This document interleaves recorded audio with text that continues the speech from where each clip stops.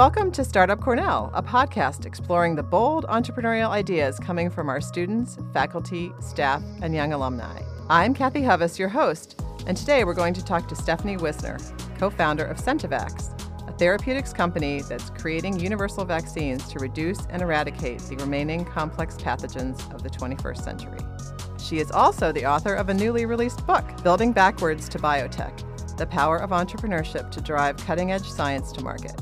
We're excited to hear the story of how she became interested in chemical biology, what medical breakthroughs might be on the horizon for Centevax, and what inspires her as an entrepreneur. To find out more about entrepreneurship at Cornell and see the show notes from this episode, visit eship.cornell.edu. And remember to rate and review our podcast by scrolling to the bottom of this episode. That way, even more entrepreneurs can find the podcast and be inspired to follow their dreams.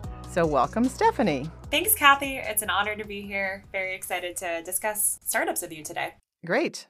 I'm so glad you could be with us today. So, Stephanie, why don't we start by having you give us the 30-second elevator pitch about Centevax, because we'd love to know more about what the company's all about, and also tell us a bit about your book. So, Centevax is a universal vaccine company. And what that means is we're going after this problem of rapidly mutating viruses. So, for example, with the coronavirus pandemic, we saw a great example of the impact and the risk of rapidly mutating viruses. Specifically, the coronavirus kept changing. There is constantly new variants coming out. And as a result, one vaccine was not sufficient to protect against all future variations. So people had to keep getting booster shots, which is not only expensive, but it's kind of unsustainable for people to perpetually get booster shots. And those booster shots are produced only after the variant comes out, rather than protecting people before the variant comes out. And so what Centevax does is we have this special computational immunoengineering platform that enables us to target parts of the virus that don't change and evolve. So that means you can get one vaccine that protects against all future strains of a virus. And so think about viruses like influenza that have composed prior pandemics and hold a risk to become pandemics in the future. So by having a vaccine that will protect against all of that, we're also protecting against future pandemics. And it enables us to go after other rapidly mutating viruses, such as HIV, which there've traditionally not been vaccines for. That's fascinating. Yeah, tell us a bit about your book, too. Yeah, I'd love to. So my book is about biotech entrepreneurship, what it is, how I got into it, and what a new person entering the field or interested in the field needs to know about it. And the reason I wrote this book is, as a young person with a STEM degree who didn't really have business training, getting into this industry was extremely difficult and confusing because biotechnology and drug development, as it should be, is complicated. But what that results in is a lot of information that isn't readily available in an easy, understandable way for someone who is coming from a science perspective. And I believe for there to be that next horizon of new medicines for the future to treat currently untreatable diseases, we need to have more biotech entrepreneurs getting into this space. And those entrepreneurs are often going to be scientists because they're the ones that understand the basic science enough to know how to innovate and create new medicines. But they don't understand the business a lot of times. So I wrote this book to make that more accessible for them so that we can get more entrepreneurs into this space. That's great. So anybody who's a scientist and has an idea that they think might be able to turn into some kind of business could read your book and perhaps gain some knowledge that you would have taken years to acquire. Yes, that's the idea. That's great. What's the latest with Centevax? You talked a little bit about the influenza vaccine, which is really exciting. Talk about the various things you're working on and what your biggest priority is right now. Sure. So our first product in development is this universal influenza vaccine. We just received back very promising animal data, which is kind of the first proof of concept in drug development. And we are developing that in partnership with the Bill and Melinda Gates Foundation, which have very kindly funded us and our research. So the next step will be finalizing the formulation of the vaccine and then running kind of the necessary early safety studies in animals that will show that, it's safe and efficacious enough for us to move forward into clinical trials, which is the final like big hurdle you have to get through in drug development to bring something to the market. So that's the latest on that. And then in addition to that, we have a lot of other assets. So we do have early stage COVID and HIV vaccines in development. And in addition, we also have therapeutic antibody programs. That's a big word. Most people are actually pretty familiar with this now due to COVID. So if you heard about all the monoclonal antibody therapies that were out there for treating people who were already sick with COVID, a vaccine protects you from getting sick in the first place, but an antibody is a medicine to treat you when you get sick. We're creating something like that for multi-drug resistant bacteria. So we're going after that problem of bacteria that rapidly mutates and can evade current antibiotic therapies. That's another project that we're working on. And we also have some projects in cancer and really fun one in anti-venom. So if you get bit by a snake, you don't have to identify what sort of snake bit you before you can take the right medicine to save your life. So lots of problems like that. Right. It sounds like there's a million different applications for this kind of technology for a universal vaccine or universal treatment. Exactly. Yes. Yeah. So universal vaccine as well as rapidly mutating pathogens through medicines. So the idea would be that someone could, at some age, the doctors determine, get one flu vaccine, and then for the rest of your life, you wouldn't have to get another one, or like a tetanus shot, like every 10 years or something like that. Would that be the final goal, or the same with COVID? Yes, I think we're still exploring what that timeline would look like, but the idea would be one forever. So talk a bit about how your experience at Cornell, I know you were a chemistry major, and I think you were an English minor, which is very cool. That's right, yes. And so talk about some of the experiences you had when you were a student here. Did you know when you were a student that you were really interested in drug development? Is that something that arose later? And were there any experiences here that helped you decide what to do after you were done with school? Yeah, great question. So I actually had no idea that I would ever go into entrepreneurship because it was not at all on my radar. So as a student at Cornell, I was kind of your straight-laced pre-med student, of which there are many running around. And I chose to study chemistry because I loved understanding how biological systems worked. So big problems in biology like cancer, Alzheimer's, all of that, chemistry has a very special lens through which to kind of understand those things because you can look at the individual atom level on proteins. And so I was very, very enthused about going to medical school because I thought that I wanted to go after treating currently untreatable diseases, and going into medicine seemed like a good way to do that. So while I was at Cornell, I spent a lot of time in the Henning Lin lab. Big shout out to him. He was an incredible mentor to me all through undergrad, as well as people like Roger Loring and lots of others in the chem department who were just so inspiring and helpful in my scientific journey. And so I worked in a research lab where we studied cancer from a chemical biology lens. And I was so excited by all the new innovative things that we were constantly discovering, whether that was pathways, potential mechanisms of proteins, etc. So after I graduated, before I went to medical school, I decided to continue on in research. So I worked at a lab at University of Michigan, which was a pancreatic cancer chemical biology lab. And similarly, I was so excited by all the things we were discovering. But at this point, I kind of noticed a problem. And the problem was this. We are constantly discovering all these innovative new things. But in academia, the incentive structure is such that, and this is not anything wrong with academia, this is just kind of the way it is. The incentive structure is such that you discover things in order to publish about them, not so that they actually come to the market and can affect real patients. And I was so excited by the things that we were doing that I wanted to see them actually come to life and help people that needed it. And because I wanted to go to medical school, at the same time, I was also doing medical scribing in a primary care setting at University of Michigan. And in the primary care setting, I also saw a problem, which is that there were consistently patients we were seeing that had diseases for which there weren't good treatment options. And particularly in pancreatic cancer, the standard of care has not changed very much in 20 to 40 years. Pancreatic cancer is almost entirely deadly if you get it. And the survival rate has remained largely unaffected. But if you look at the research side, while I was working in the lab, we were constantly discovering potential new ways of treating the disease. But those findings were not, because this is just not the way academia works, not necessarily readily translatable into actually affecting people with the disease.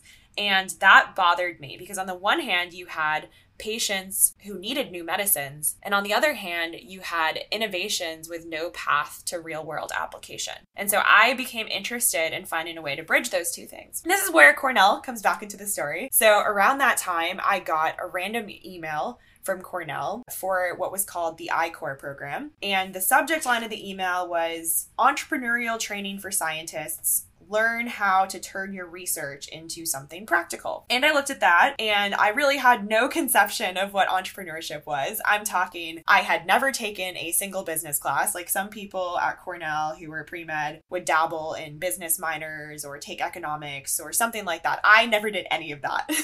I was so deeply uninvolved in entrepreneurship and it was never on my radar. But, I'm reading through this email and I'm like, this is intriguing and it seems to kind of fit this problem I'm seeing. So I'm going to go. So I spontaneously signed myself up. I also signed up a friend of mine, which she doesn't like to let me forget because I did not tell her what it was. And we hopped in my car and we drove from Michigan back to Ithaca to do this class. And I was very lucky to have incredible instructors there. So shout out to Brad Treat, Andrea Ippolito, and Ken Rother, who are 3 Cornell professors and also were the ones teaching this class. And all 3 of them kind of came around me and helped me flesh out this business idea I'd come up with. And I-Corps is all about building a business to solve a real world problem. And so they helped me flesh out just the potential of business to do that on a larger scale. And at the end of the class, I remember them telling me, you seem to have a knack for business. Have you ever thought about going into business or getting an MBA?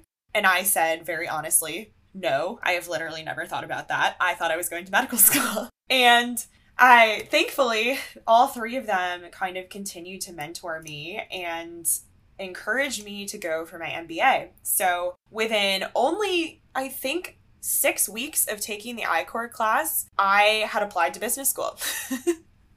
And previous to this, keep in mind, I had never thought about business in my life. So this was a very strong pivot for me. So I applied to University of Chicago, mostly because I only applied there, mostly for 2 reasons. Number one, I was only 23 at the time when I was applying.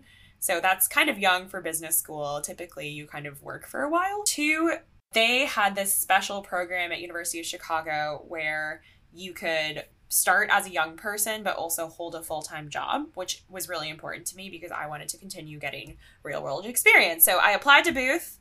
Thankfully, I got in and I started that March, so 2018. So that would be 4 years ago now. And I immediately was able to get plugged into biotech and entrepreneurship. Luckily, on my first day on campus, I ran into someone who connected me to a startup that was looking for a scientist who could speak to biotech. And one thing led to another. I started BioVenture Advising, which was my first company, which is still going. It was a consulting business. And through that company, I had the opportunity to consult for multiple different biotech clients. At first, my value add was really being able to take the basic science and translate it to something that would appeal to investors, the public, and, just something that made sense to other people. And my Cornell training actually really came into play there as well because I had so much basic science training, even though I only had a bachelor's, from all of my mentors and my time in research at Cornell. And I also was an organic chemistry tutor the whole time I was there. So I was very used to taking these kind of esoteric concepts and making them comprehensible. So all of that came into play. And then as I continued in my MBA degree,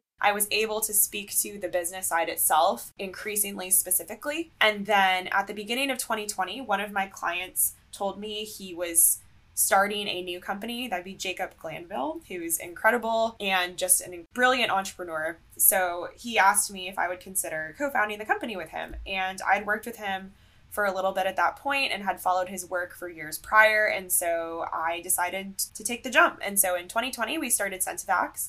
And we've been working on that ever since. Wow. So when you headed to business school, did you still have in the back of your mind that you still might go to medical school? Or had you already decided, well, I think I'm not going to go to medical school. Like, I really think this is what I want to do? I would would say a little bit of both, if that makes sense. So Right. I think I had largely decided that medical school is great, but just wasn't probably the right path for me because what I cared about was scientific innovation, and medical school, you could do it in that setting, but it's just potentially not the most direct route. But I think at the same time, I had no specific plans. In some ways, I think, at least for me, medical school felt like a very safe option as an undergrad because it's a very pre-prescribed path to follow. You take certain classes, you check off certain boxes, you fill out an application where you kind of know what components you need to do. Then you do 4 years of medical school, and then residency, and then fellowship, and it's a very prescribed path. And in some ways, and that's great, there's nothing wrong with that, but in some ways that was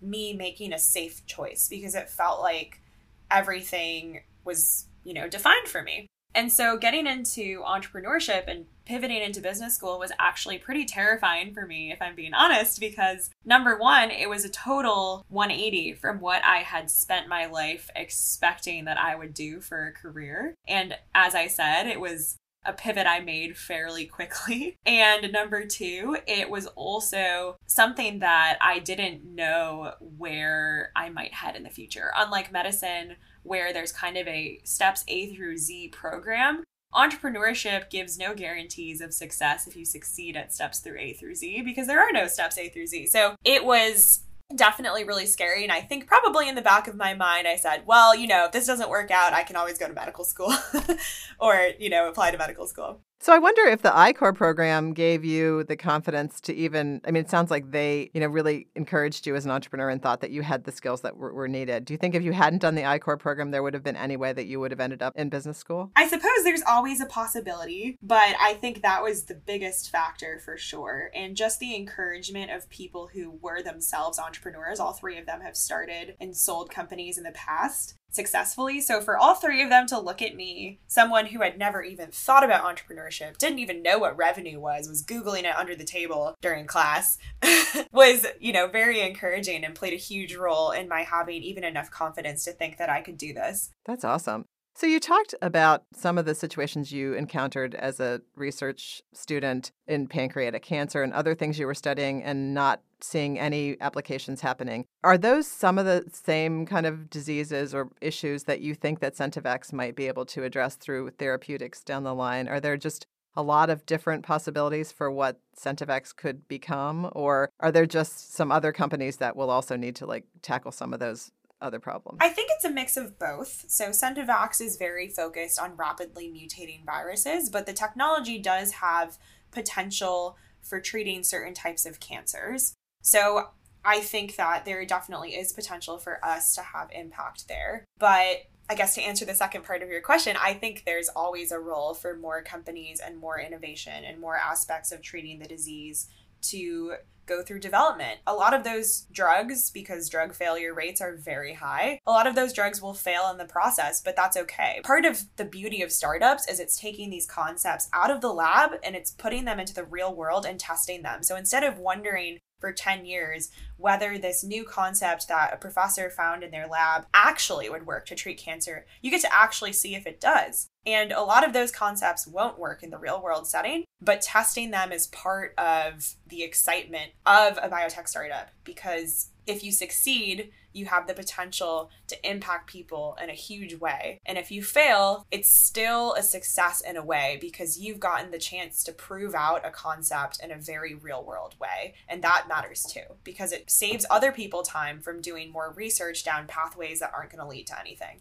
And I wonder, because of COVID and other things we're living through, if you think that there's more biotech companies that are going to be started or have been started. Have you met and networked with other people who are trying to do this? And would your book help some aspiring student or some researcher in some lab to start something like you guys have started? Yes. So I think my book would definitely help people who want to get into the industry themselves or even just understand it and how it works. Even people that are going to stay in academia, their research has the potential to impact translational medical development. And so even if they stay within academia, it's very helpful for them to understand how biotech and drug development works, because then they can make their research such that someone else can kind of take it and develop it more easily. Because like I said, part of the problem is just that academia is very siloed from the market and drug development, typically. That's changing a little bit now. To answer the first part of your question, biotech has been a booming industry, increasingly so, up to the pandemic and especially because of the pandemic. So more and more people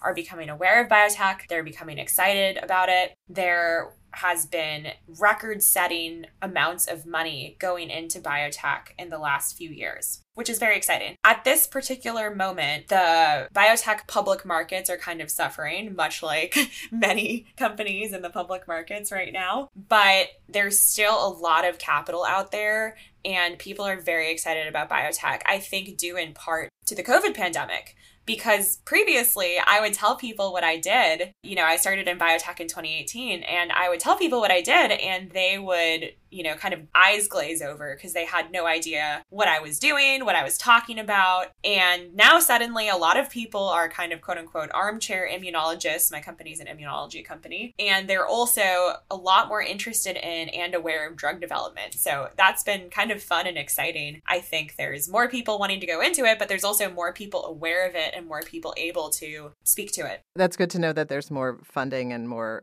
interest in that, the capital part of it too, because I'm sure that's incredibly important. Yes, definitely. So let's move a little bit to some things about you as an entrepreneur, because I always think it's interesting for other aspiring entrepreneurs to find out, what kind of things make an entrepreneur tick. One thing I wondered was, do you have a personal mission statement that you go by in your life? That's a great question. I probably have several. So I am a Christian. So one driving mission statement for me is definitely to glorify God through my life and make him known. And part of the way I've chosen to do that is through medical innovation and being a part of biotech companies. And I think the second part of that, or perhaps the second mission statement, is that I believe in working on hard problems that matter, which lots of people say that. And I think it's important to be passionate about what you're doing. But I think where my first mission statement affects the second is I think people don't always feel comfortable with the concept that we're all kind of forgettable. I know that sounds weird, but allow me to continue.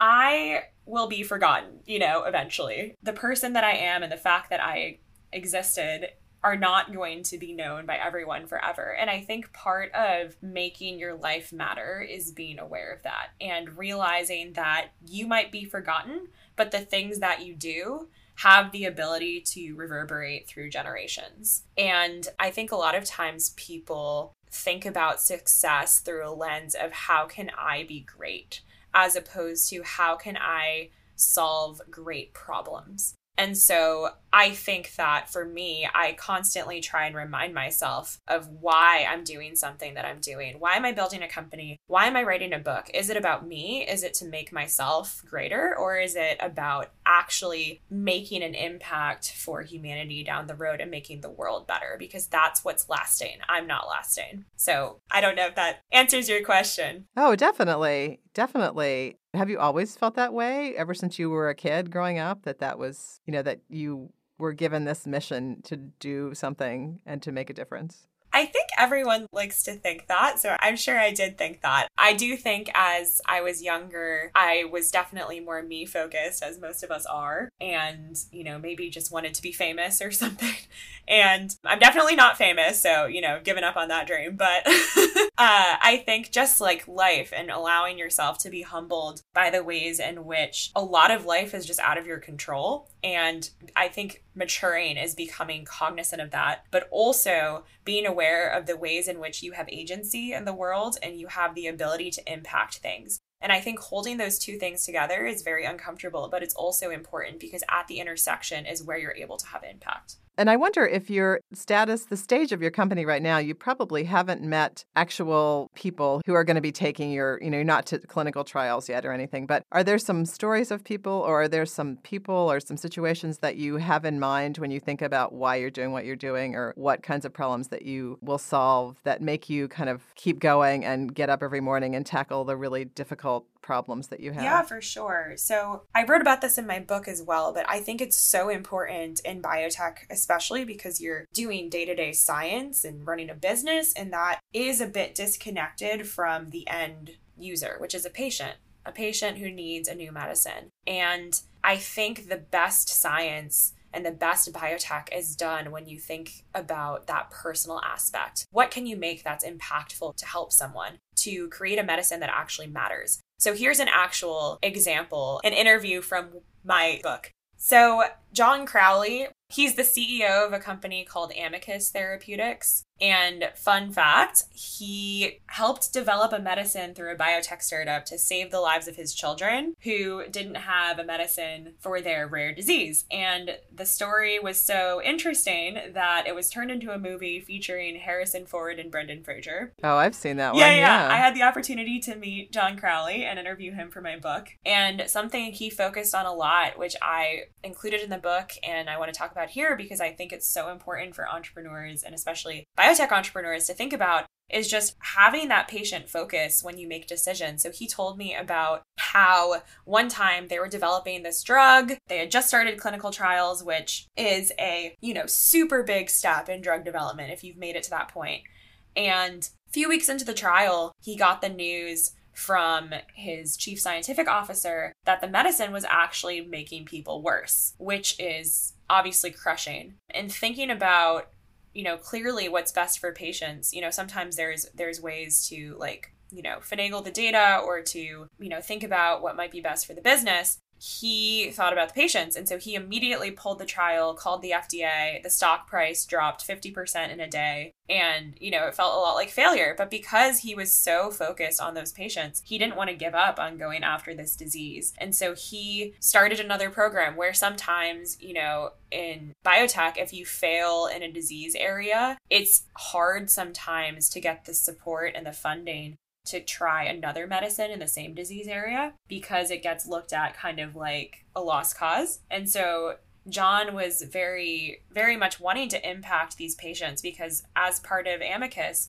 he would have patients and their families come in and meet with them and talk about how hard things were and how much they needed new medicines to treat these currently untreatable diseases so that their children don't die. And so he, went back to the drawing board and found something else that looks to be even better now. And as of the time of publication, they had successfully gone through all 3 stages of clinical trials for this drug and filed with the FDA, which is huge. And so what he told me was having patients at the center of what we do is not only good ethics, it's also good business because it drove us to find a better solution for patients. And it drives us to keep going when we have setbacks. And I think that that's something that I have really tried to take to heart day to day and to really keep an eye on the big picture impact of what we're doing. We're not just doing cool science or building cool companies, even though, yes, we're doing that too. We're also ultimately trying to create something that helps people, and keeping an eye on that as you make day-to-day decisions seems like something small, but can actually make a really big difference. I'm sure as an entrepreneur, you've been given a lot of advice. Talk about maybe the best piece of advice you've ever been given. And if you want, you can also tell us about the worst piece of advice you've ever been given.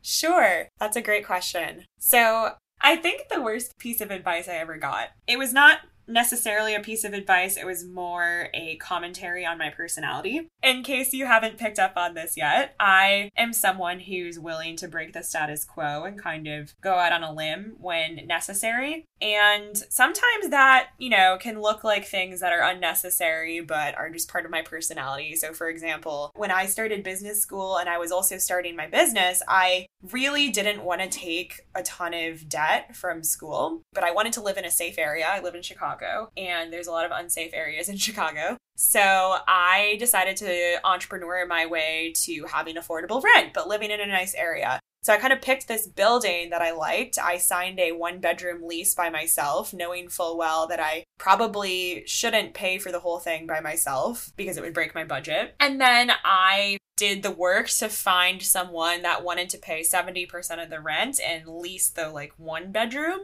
And then I lived in the living room and had a little day bed that I stayed in and paid 30% of the rent. And so I was able to live in a pretty nice building and keep my expenses really low. And this was a big joke with my friend of like Stephanie in her living room, bedroom. Like they had never met anyone else who did that. You probably haven't. I definitely haven't. And so I guess to get to the piece of worst advice. So I definitely had a lot of commentary, especially when I was younger, like, Stephanie, why can't you just do things the way everyone else does them? Like, why do you always have to do things differently? Sometimes you can just like stick to the status quo. And you know what? There's some truth to that. Sometimes I can stick to the status quo and I should stick to the status quo. And I think that's fair. But I think what this person failed to understand is that in order to actually have an impact, if you're having an impact in a novel way, that by definition means that you don't look the way everyone else does. The way you're coming at a problem doesn't look the way everyone else thinks it should. For example, ride sharing sounded crazy until it was done, right? And so all of the best innovation that happens starts with someone who sees something that other people don't see. And I think a lot of times, and I definitely was this way when I was a student, a lot of times people feel the need to like fit in, or it feels safer to do things the way everyone else has done them.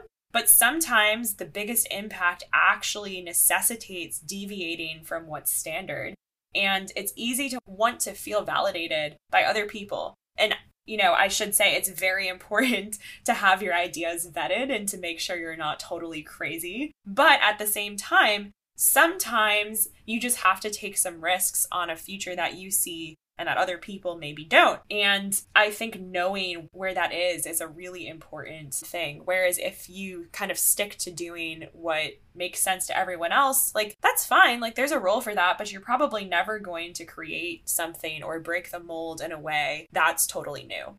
So that would be the worst piece of advice. That's true. And I think those skills of being willing to take a risk and do things against the grain of what everyone else is doing are definitely something that most entrepreneurs probably have. Exactly. I do think that personality is built though. Like I do have that personality, but it also like needed some nurturing. I had a lot of people, including my mentors, who encouraged me and who told me, no, you're not crazy. You know, maybe I don't specifically understand why you feel the need to start a company right now, but I think it makes sense. And I had other people tell me they didn't think it made sense. And I had to weigh those pieces of advice, you know, in the end, go with my gut. And I'm a big fan of what I call calculated risk. So I was well aware that I was taking some risks by starting a company so young, by coming to business school, all of that. But at the same time, I had this sense of, okay, this is kind of what it's going to take for me to succeed. And I had a definition of failure too, wherein I would pursue a fallback plan. So I think there's a way to take those risks and a way to listen to that negative feedback, but not to do it in a way that's totally crippling. So how about your best piece of advice? Yeah, I mean, I think my best piece of advice for people, especially Cornell students, is that I think, you know, I joke about this a lot, but I'm pretty sure like 75% of like my Cornell class of 2016 class went into consulting. And so the joke is always like, who's actually running the company if everyone's doing the consulting? But I make that joke to say, I think like a lot of people go into consulting, a lot of people go to grad school. None of that's wrong. I mean, that's great. We need people that do that. But I think sometimes people make those decisions because it feels safer and it feels like there's a prescribed path to success there. Whereas again, I think a lot of times where you can have a greater impact is being willing to go down a path that isn't prescribed and isn't predefined, and being willing to see specific problems in the world that need solving and saying, you know what, like I'm the one who is going to go after this specific problem. And also, hear me say this, I think it's very important that we as young people have a sense of humility and an awareness of the things we don't know. So there's certainly a role for going to grad school, for working in a company and learning from people that went before you. That is absolutely true. But there's also a role at the right times to pursue creating something new that can have an impact in areas in a new way where, you know, going to grad school working for a big corporation maybe wouldn't have as easily or as directly. So talk about one thing that perhaps people would be surprised to find out about you. Some interesting hobby or some interesting side thing that's interesting about you that people might not know. Probably a lot of things. Let me think about this. Which one you want to reveal I is the question. I know. I have always loved to write. As a high school student, my favorite classes were my science classes and my English classes. And I remember getting the advice that I could be a scientist and do writing on the side. And I never really liked that very much, but it turns out that's actually what I ended up doing. I, work at Centivax and I have a book and I also do some freelance writing. So when I got to Cornell, I was never intending on it completing an English minor. What happened is that I had to take like an expository writing class, and I again had just like an incredibly encouraging professor. He's no longer at Cornell, but his name was Sam Nam. And he read my writing and I was kind of like, going through it because I had to graduate. And he told me that, I had promise and that it was good and that I should work on it more. And he made me fall in love with writing again in a way that I hadn't in high school. And so I ended up deciding to continue on. And so I took increasingly advanced English classes to get the minor. I had a really great professor there who's still there, Stephanie Vaughn, who I took, I think, intermediate expository writing with, and she was just so incredibly encouraging of me and of my work and gave me very constructive criticism. And so it made me want to keep going after graduation, and I would write for fun. Actually, what happened with the book is that I was medical scribing, and if you read the introduction to my book, it's about kind of that feeling I had when I was seeing all these patients coming in that didn't have any options left. I felt that very deeply. And the introduction to the book was written back in 2016 when I was a medical scribe. In between patient appointments, I, wrote on my medical scribe computer. I wrote out all of my thoughts and feelings, I guess, about witnessing this, and just started as kind of a journal entry or a free-form essay. And I had no idea what I was going to do with that writing at the time. And I remember I even showed it to someone and he read it and he was like, well, this is like well written and it's good, but I don't know where you're going with this. And I said, well, I don't know where I'm going with it either. And then years later, as I started to think about compiling this book, I came back to that essay and it captured the essence of why I think biotech matters. And so I ended up leading off the book with that essay, with an edited version of that essay. And, I can attribute a lot of that to just the impact at Cornell of professors that instilled a love of writing in me, where I was doing it just for fun and just to process things. That's great. So there's another surprising thing too that people might not know. There is, which is that I work remotely, which is awesome and a privilege. But what that results in is I can work from anywhere. So I really like to travel. Back in 2019, this is before Centivax, but I had consulting clients. I took 53 flights in 2019. And oh my gosh. Yeah, still a frequent traveler. I'm actually flying out to go visit Centivax next week on Tuesday, and then I'm flying to Southern California and then back to Chicago. But I just find traveling so fun. I think there's something really energizing about it. And I think a lot of people feel that way, but I think what's unique about me is the quantity. So where are you right now? Are you in Chicago right now, or are you somewhere else? I am in Chicago right now. Over the weekend, I was in Cleveland, Ohio, visiting a friend of mine in medical school. Actually, the friend that I dragged to I-Corps back in 2017. And then the week before that, I was in DC. So it's just, I've been everywhere. There are some benefits to the remote work environment that let you go wherever. For sure. Which is great. For sure. So can you talk a bit about the tools you use to make your life easier? Are there some certain software programs that you find really helpful, or apps? Are there physical things that you use that you think have made your business life easier? Yes. So I am ironically kind of a low-tech person, and people always think I'm lying about it because they're like, okay, you're in biotech, like, surely you understand tech. And the answer is I do not. My brother, actually Cornell class of 2019, he's the software engineer in the family, so he's kind of the tech person. I use a very low tech system, which is I have notes on my phone that sync to my computer. And something I like, and not everyone is like this, is I like to balance multiple projects at once. So for example, I've been writing the book over the past 3.5 years.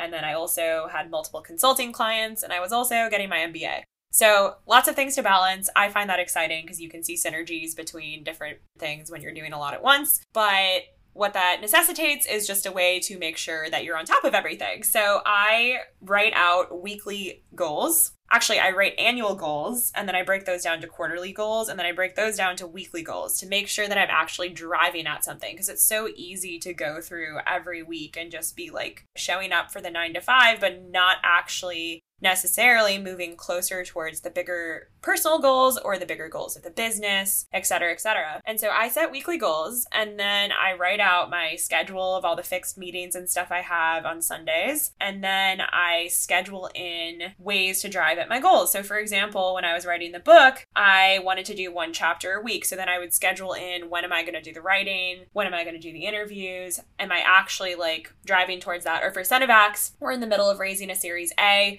And so I need to be contacting a certain number of investors per week, that sort of thing. That's how I kind of make sure that we're actually driving towards bigger goals. And I think, just to make this more applicable perhaps for the average person, I think that all of us are at risk of just letting life happen as opposed to, like I said, having agency in it. And it's easy to set big goals, but then not give yourself a path to achieve them. So I think just the formal process of setting annual goals actually helps a lot, because people, I think, mistakenly have this concept that if they just kind of follow the twists and turns of life, that they'll somehow end up at a desired end result that they like. And, you know, there's a role for that, of course, because as I said, we can't control everything in life, and things happen all the time that are difficult or, you know, that we can't plan for. But with that said, I think that something I would like to impart to Cornell students and people in general is like, we all have things like that we want, but people infrequently think about how to get there in a systematic way. And for me, thinking about where I want to end up in life and then building backwards to that with annual goals, and then building backwards to that from weekly goals, that enables me to balance everything and actually, ironically, have rest, because I know that I am driving towards what I want to be driving towards, as opposed to having anxiety of, am I really doing what I want to be doing with my time and my life? And so since you've just written a book, I'm curious to find out if there are other books that you read in your free time. Do you typically read things that are more about entrepreneurship or business or biotech or articles? Do you try to lose yourself in some kind of novel, or what do you like to read in your free time? That's a great question. So I love reading. I will say that I read a lot less than I normally do in the last couple years as I've been finalizing the book, because pretty much all my mental energy was going towards writing. But I read a big mix of things on my nightstand right now. And I'm also one of those people that reads 7 books in parallel. And you can argue about how often I actually finish one before moving to another. I'm like, oh, I kind of had the idea here, and I'll move on, sometimes to a fault. But on my nightstand right now, I have a book called Venture Deals, which is all about like term sheets and creating, you know, a deal structure. I also have this book called The Looming Tower, Al-Qaeda and the Road to 9/11. So kind of like talking about how that developed. Then I have this memoir called Crying in H Mart, written by this woman who's half Korean. I'm also half Korean. So just kind of, you know, reading about her experience was interesting. And then I have a book called Immune, A Journey into the Mysterious System That Keeps You Alive, which is kind of like a layman's immunology book. I'm not an immunologist, as you've mentioned. I'm a chemical biologist. So, and then I have one more, which is Gentle and Lowly, The Heart of Christ for Sinners and Sufferers. So I read like Christian books as well. Kind of a broad swath of things. I am a very curious person, so I enjoy learning and reading from a lot of different things. I definitely have lots of business books as well, but I try and mix it up. That is quite an eclectic collection of different things that you're reading all at the same time. But if there's anything else that we didn't talk about that you want to make sure that we cover. Yeah. Well, first of all, I just want to say, for anyone who listens to this, I welcome cold contacts. So anyone who wants to reach out to me, my email is wisner.stephanie.a@gmail.com, and you can find me on LinkedIn. I am happy to talk to anyone who wants advice, just wants to connect. I think it's really important to, I guess, give back. I had a lot of people really invest in me, and so I'm always really happy to talk to anyone. So just want to throw that out there. Additionally, I think that something I'd like to leave students with is just this idea of you're young and it's important as a young person to do a couple things.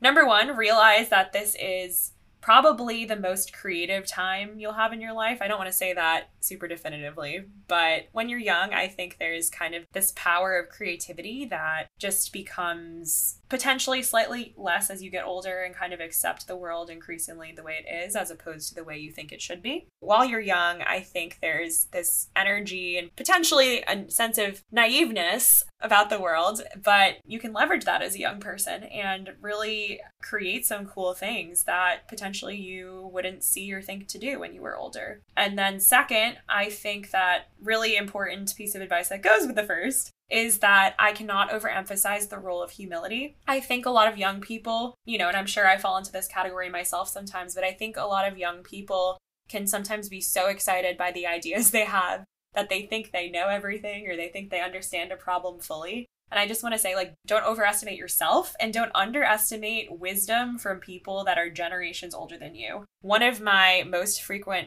mentors that I call for everything is in her mid-60s, and she advises me on things day to day that maybe she hasn't directly experienced, but she's seen so much as someone who has lived so much more of life than me that I am constantly made better by that interaction. And so just the role of having mentors and not being afraid to ask for help.